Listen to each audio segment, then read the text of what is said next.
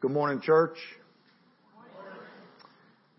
I greet you in the name of Jesus. I'm grateful to God to have this opportunity to share with you on this Mission Sunday. I know that when it's Mission Sunday, sometimes we get a little squirrely. Just say amen. You're just like, God, please don't call me to Africa. Please don't call me to China. And you guys can rest assured I've kind of assessed most of you, and it's okay. You don't need to go. I want to introduce a couple of friends of mine that are part of the Catalyst for Africa team. The first is my right arm and my helper. Her name is Shannon Ryan. She's my administrative assistant. I'm going to embarrass you and ask you just to stand up real quick. That's Shannon. Y'all say, God, pray for her. She has to work with me. And then my dear brother, Isaho Kapuki, who's from the Democratic Republic of Congo, but who serves in northern Togo with his wife Beatrice, working among women, helping to train them in so many things, and also young men, and doing leadership development with the church of Isaho Kapuki. Il parle français. Bienvenue, monsieur. And then my dear brother, Stephen Ojo from Nigeria. This is his first time to be in America, so please welcome Stephen Ojo from Nigeria.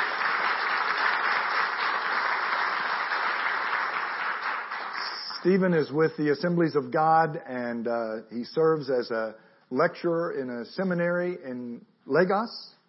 Yep, and we met together in April. It's our first time, and it's just been amazing. We invited 11 Africans to come over for a leadership strategy meeting, and 3 of them were refused at the U.S. Embassy. One of Stephen's colleagues travels to Thailand all the time.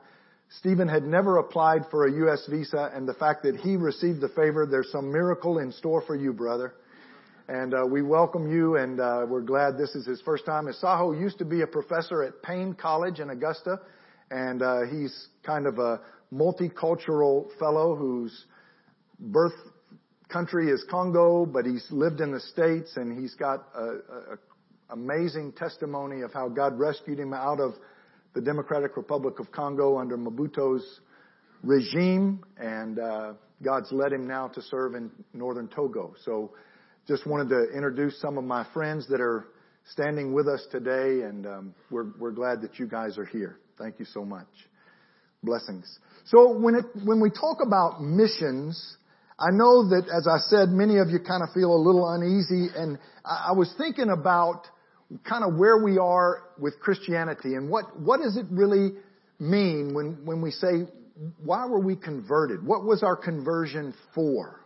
You ever think about that? Like, why did I give my heart to Christ? For what purpose am I a Christian? And I know, if you look at it on a continuum and you say, in this place, if I'm not on the stage, I'm lost in my sin, I'm selfish, I'm self-centered, I'm doing whatever I want to do. And then there comes a place in my life where I come into a crisis moment where I say, God, I need you to be my Savior. And you cross that bridge, and we have that illustration of the cross of Christ, and we cross the bridge from death to life. And for many of us, I think this is kind of the place where we sort of settle.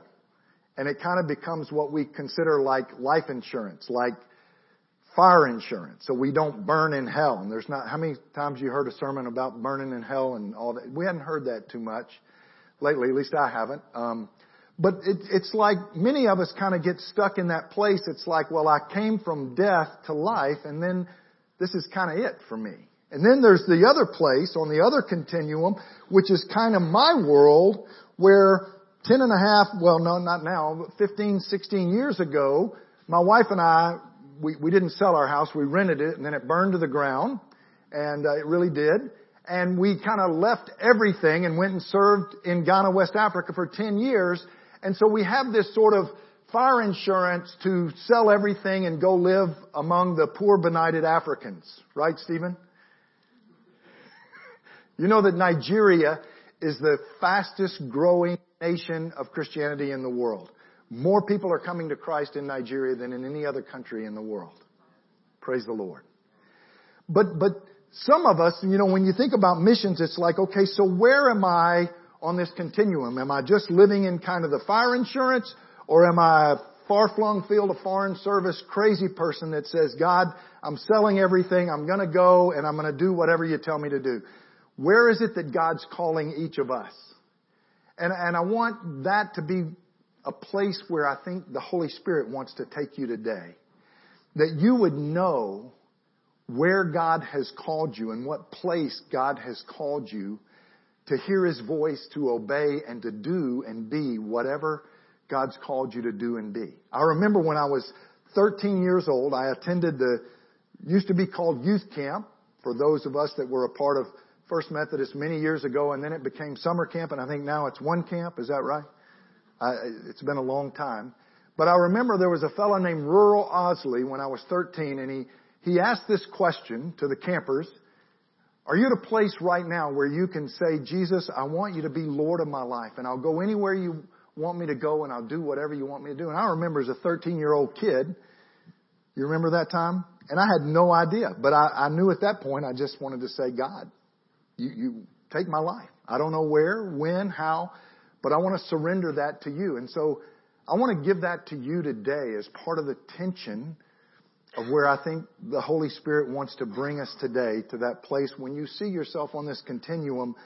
There's a place where I think God is saying to us as a church, are you willing to go anywhere? Are you willing to do anything? Are you willing to just lay it on the line so that God can use you?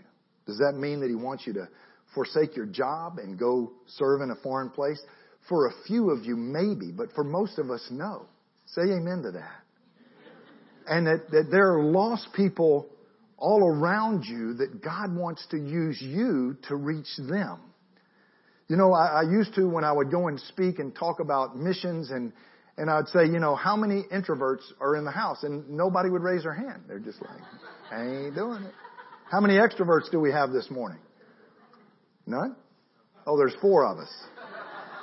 You know, and I think about we extroverts, you know, when you think about trying to share your faith with someone, introverts, let's just be honest, don't like when extroverts come up to them.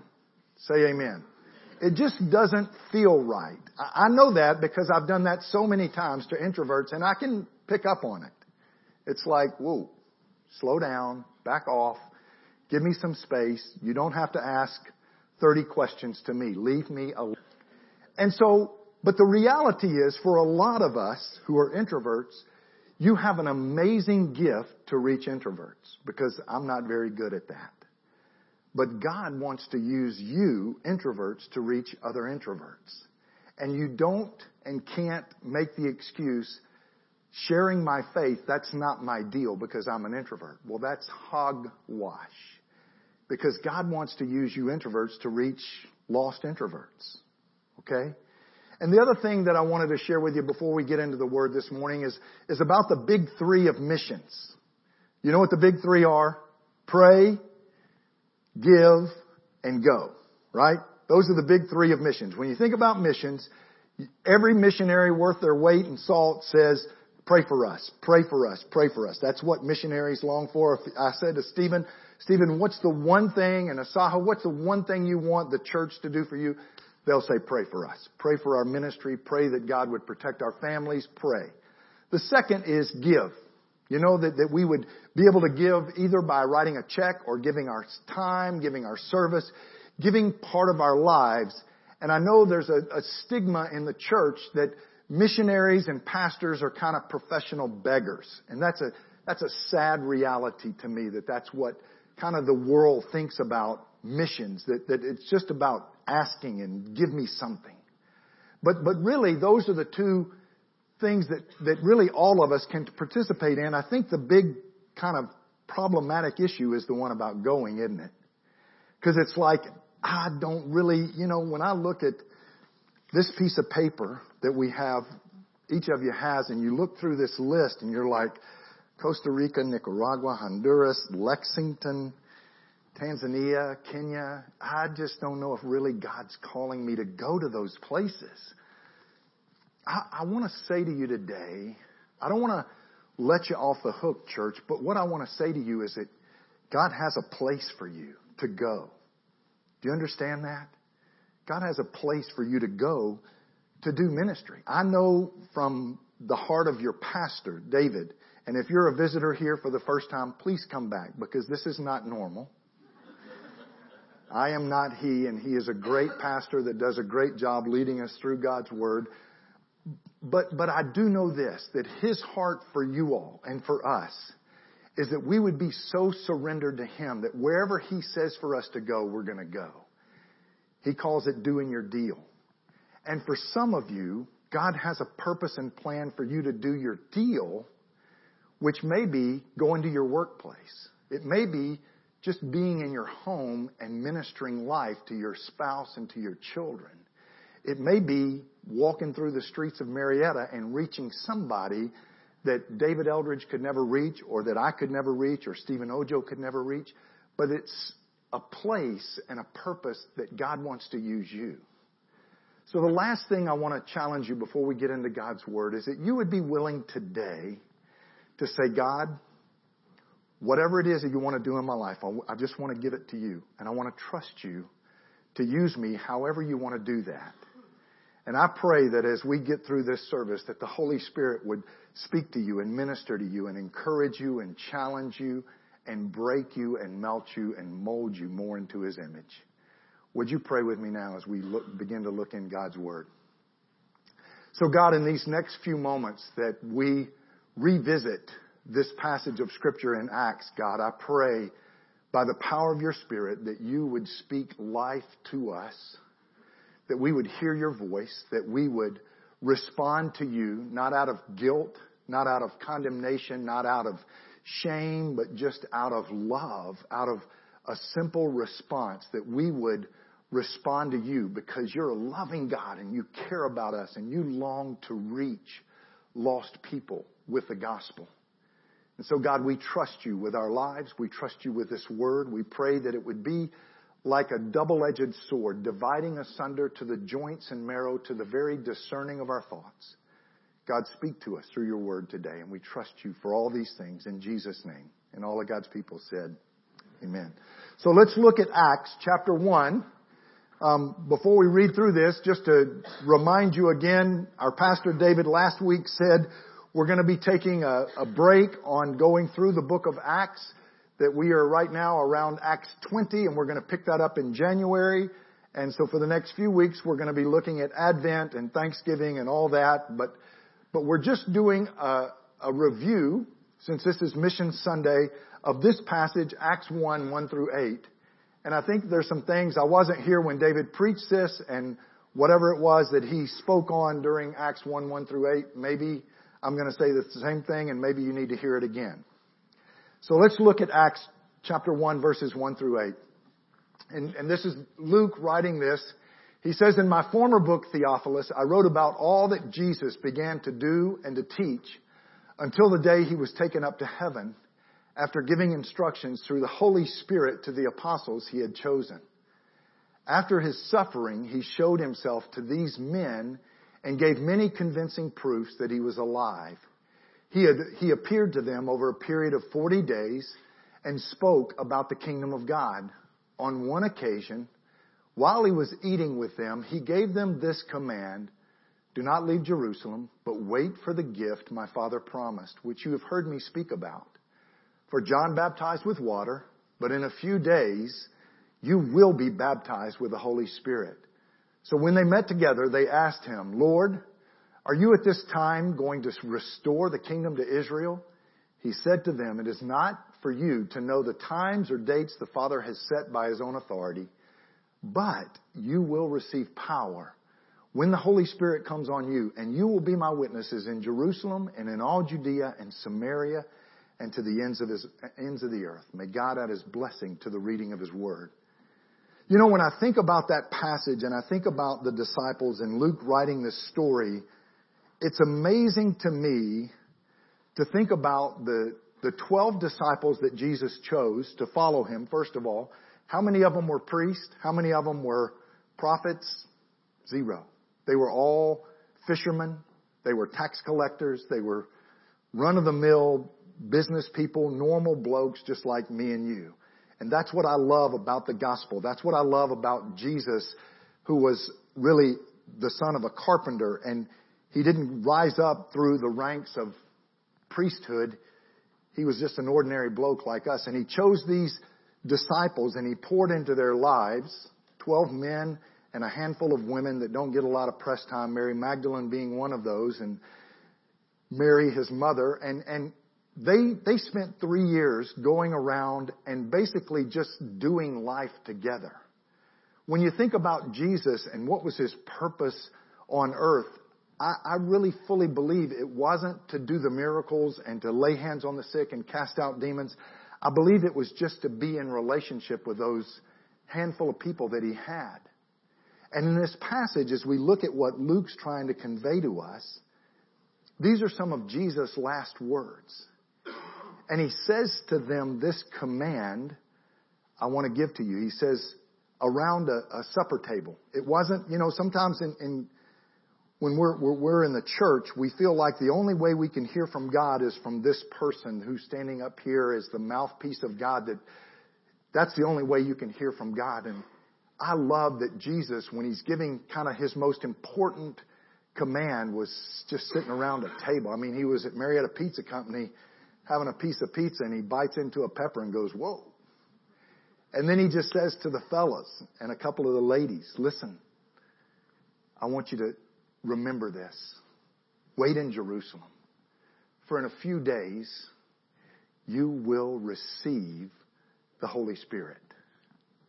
Isn't that what he said? Am I making that up? Somebody help me. In a few days, you will receive wait in Jerusalem. For in a few days, you will receive the gift my Father promised you, of which I spoke about. And he says, John baptized with water, but in a few days, you will be baptized in the Holy Spirit. Is that what, am I making that up? Just at least shake your head one way or the other. That's what he said to these disciples. And I love, it's a command. It's not an if. And there's a lot of words there that are saying will, you will be, and the Holy Spirit will come on you, just as my Father promised. The gift I talked about, John baptized with water, but in a few days, you don't get angry in your family. You might if things, are right? No, he said you will be baptized with the Holy Spirit. He was talking to Peter, who had denied him 3 times. He's talking to John, and he was talking to Thomas, who doubted. He was talking to all those disciples, and he said, you will be filled with the Holy Spirit. And I love how Luke conveys this story, because the disciples, do you know what their response to Jesus was? He's given them this kind of last command. What does he say to them? I wonder if Georgia's going to beat Auburn. Amen. I just had to throw that in there.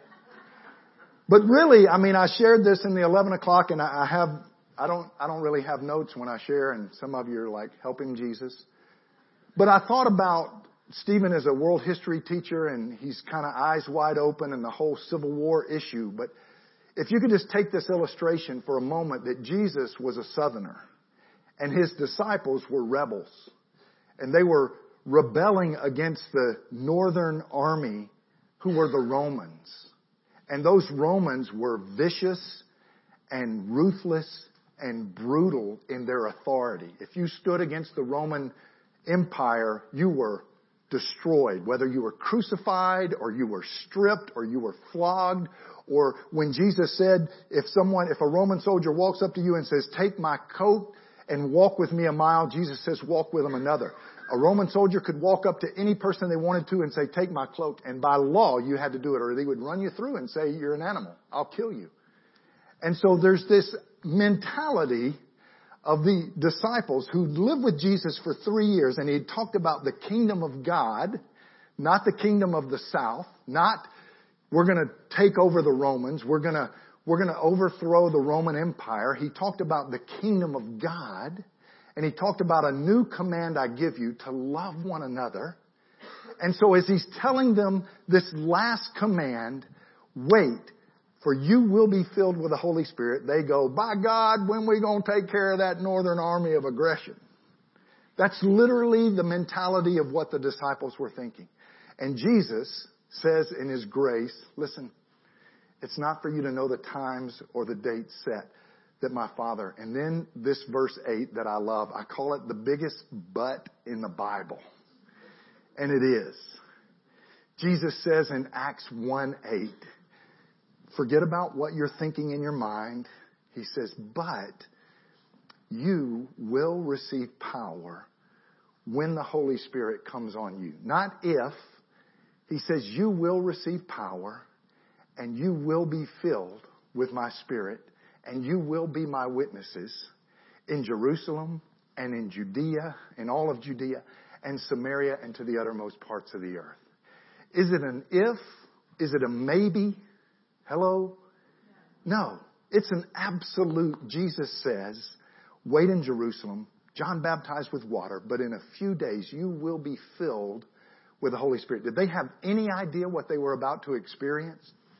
Shake your head like this. They didn't. And then he says, but you will receive power when the Holy Spirit comes on you, and you will be my witnesses in Jerusalem, Judea, Samaria, and to the uttermost parts of the earth. Doesn't that excite you, church? Don't you just want to go and take a 50-pound Bible and go out on the streets of Marietta and just cram the Bible down somebody's throat and tell them, turn or burn, you're going to hell? Isn't that what the kingdom of God's all about? No, it's not. It's about life, and it's about relationship. Jesus said in Matthew 28, in that other missions passage, all authority in heaven and on earth has been given to me. Therefore, go and make disciples of all nations. Go and make disciples. I'm just asking you this morning, church, are you making disciples? What does that mean to you if somebody says, hey, are you making disciples? You're like, dude, whoa, what do you, me? You know, I'm a school teacher. I'm not making disciples. I'm an accountant. That's your job. Is that what Jesus said? Jesus said to those disciples, that little ragtag group of fishermen, that ragtag group of accountants and people, and he said, look, you're going to change the world.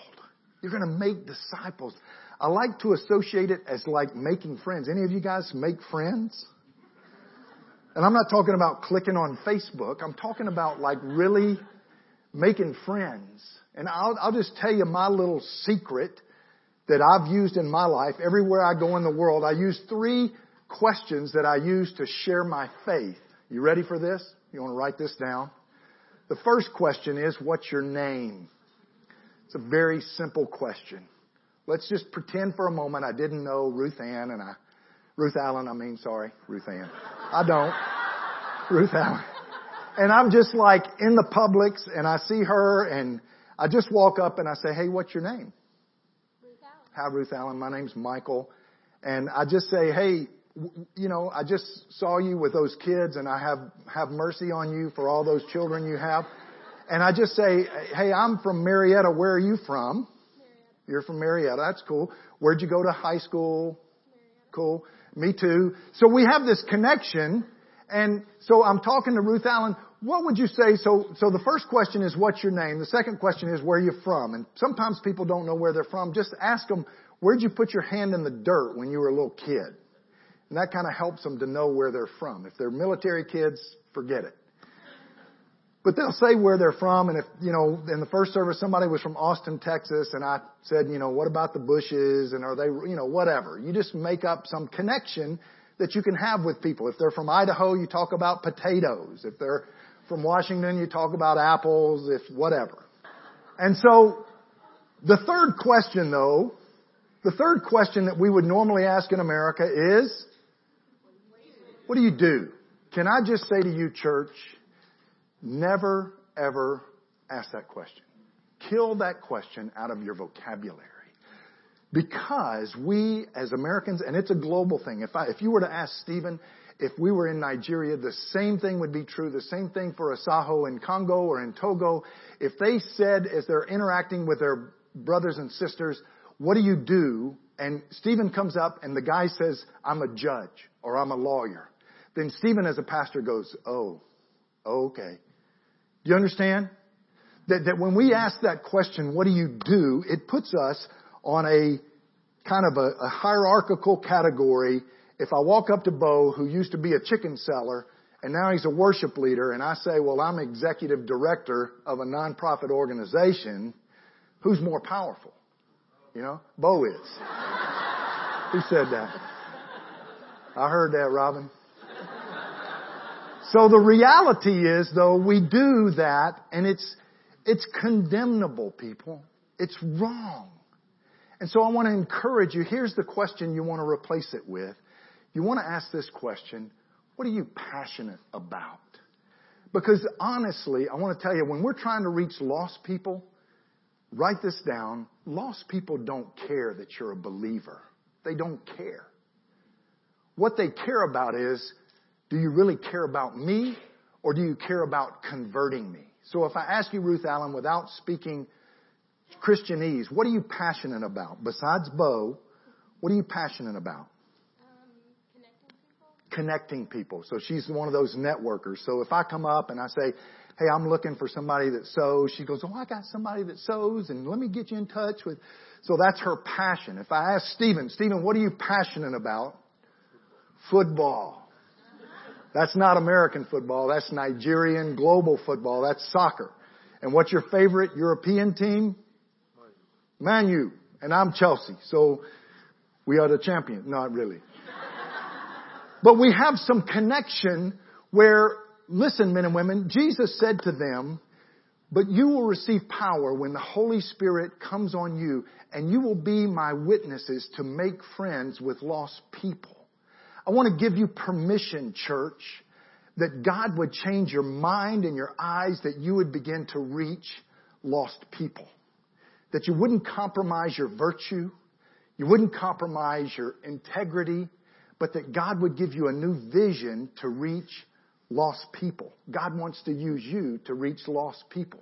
Not just whacked out people like me that wear weird clothes and travel all over the world. Amen? God wants to use you. And I want to encourage you today that God would give you a new passion about making friends with lost people.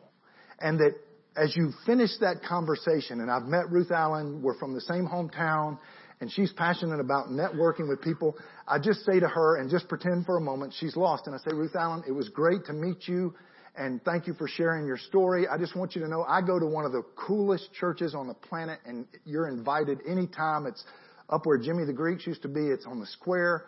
And then I say, just as a passing moment, without trying to force Jesus down her throat, hey, is there anything I can pray for you about? And you'll say, yeah. Pray for me and my kids, you know. They're just like, they're killing me. A little prophetic, word of knowledge.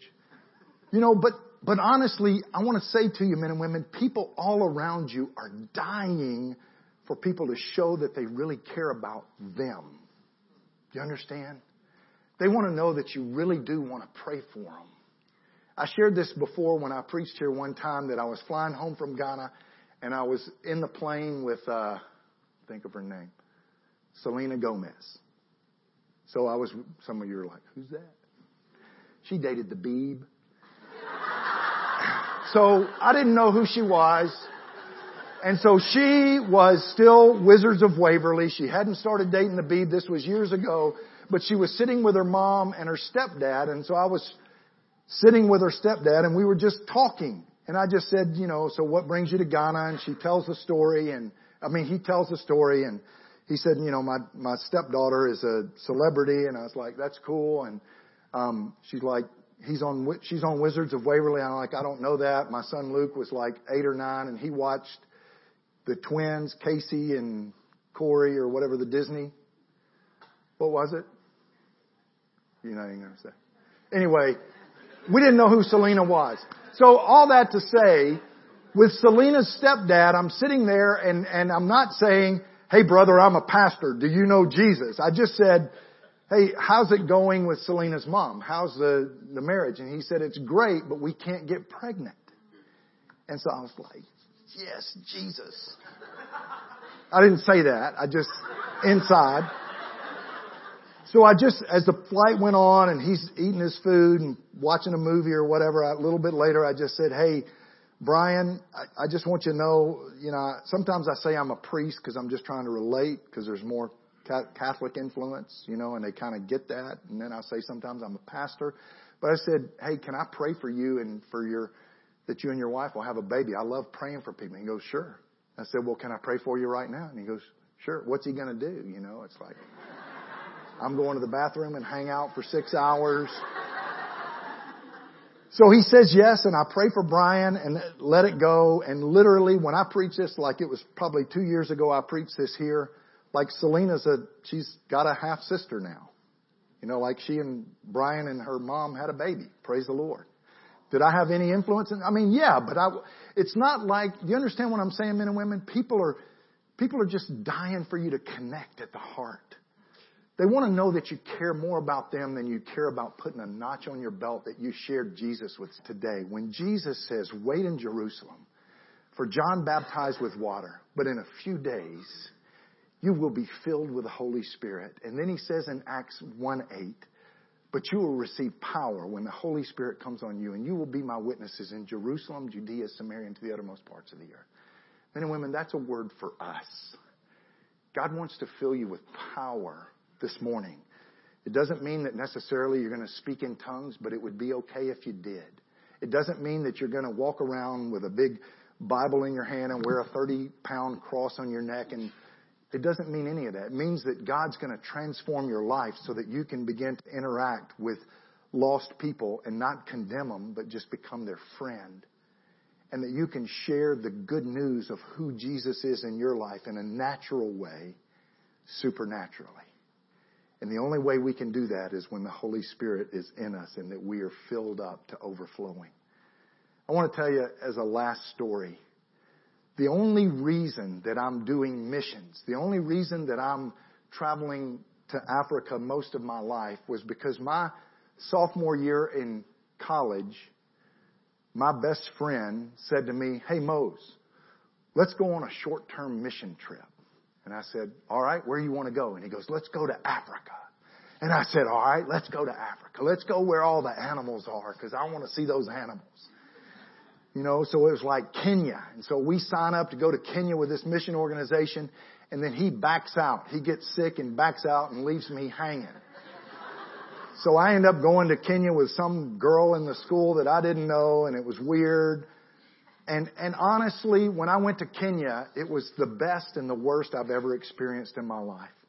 I spent 8 weeks traveling all over Kenya, and I saw missionaries that treated the Africans like slaves.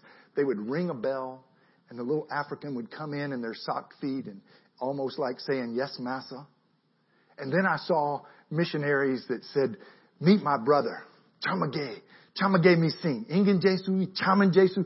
They spoke Kipsigis fluently, and they made warm Toll House chocolate chip cookies. All those special chocolate chips that somebody had sent. They didn't just hoard them for the little white people. They gave them out to their African brothers and sisters and said, see, taste this. See how you like this. And I saw life lived out in that experience. And I came away from that experience not going, oh, God's called me to Kenya. I came out there going, man, life happens, and there's some terrible missionaries out there, and there's some fantastic missionaries out there. And I just lived my life. Do you understand? I didn't feel a calling to go to Africa. The next year, my senior year, it was actually my junior year, I'm sorry, when he first asked me. My senior year, another guy comes and says, would you consider going to Ghana? And I said, where is Ghana? And then I ended up going and living with a Ghanaian family for almost a year, and I fell in love with those people. And they were like my people. My hardest thing that I say to you this morning is living in this country when my heart is for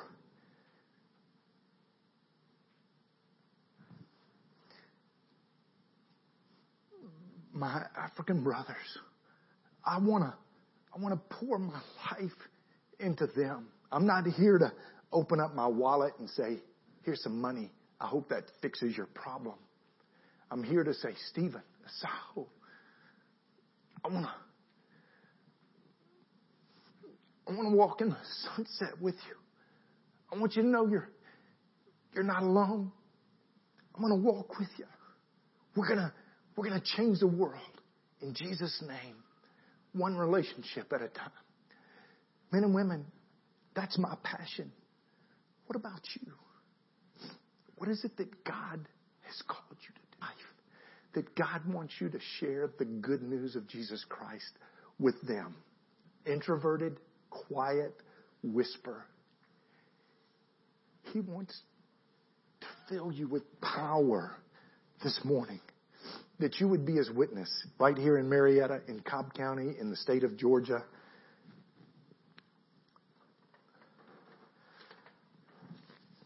Wherever it is, I can tell you this. Jesus was very serious when He was talking to these disciples on those last words.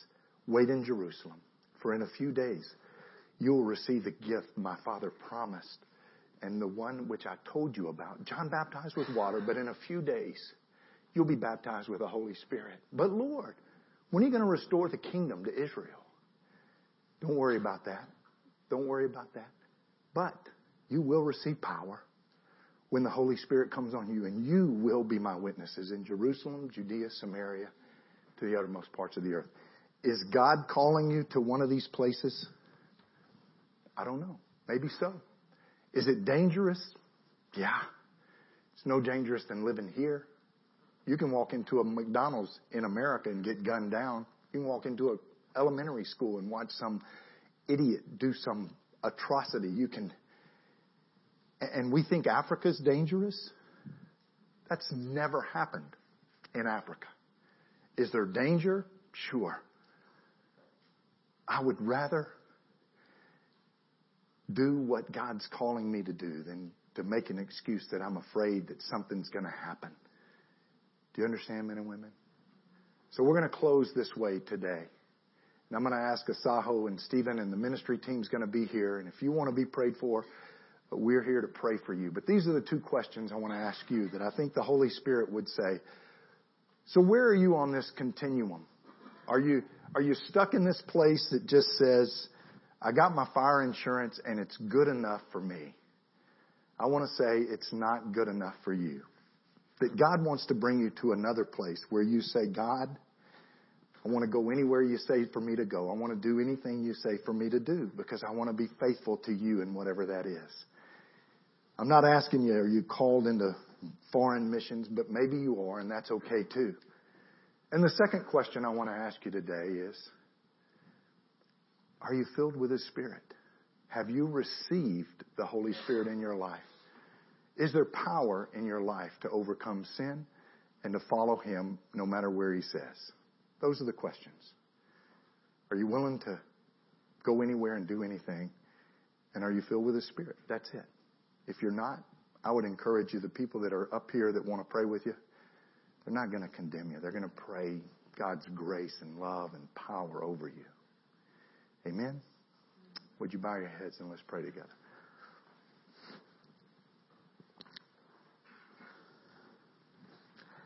God, I bless you and thank you for your word.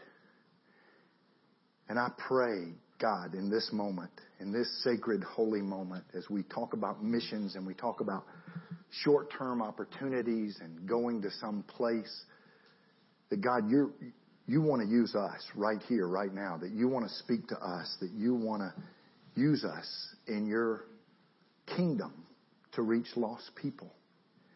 Introverts, pagans, God, you want to use us in simplicity, in friendship.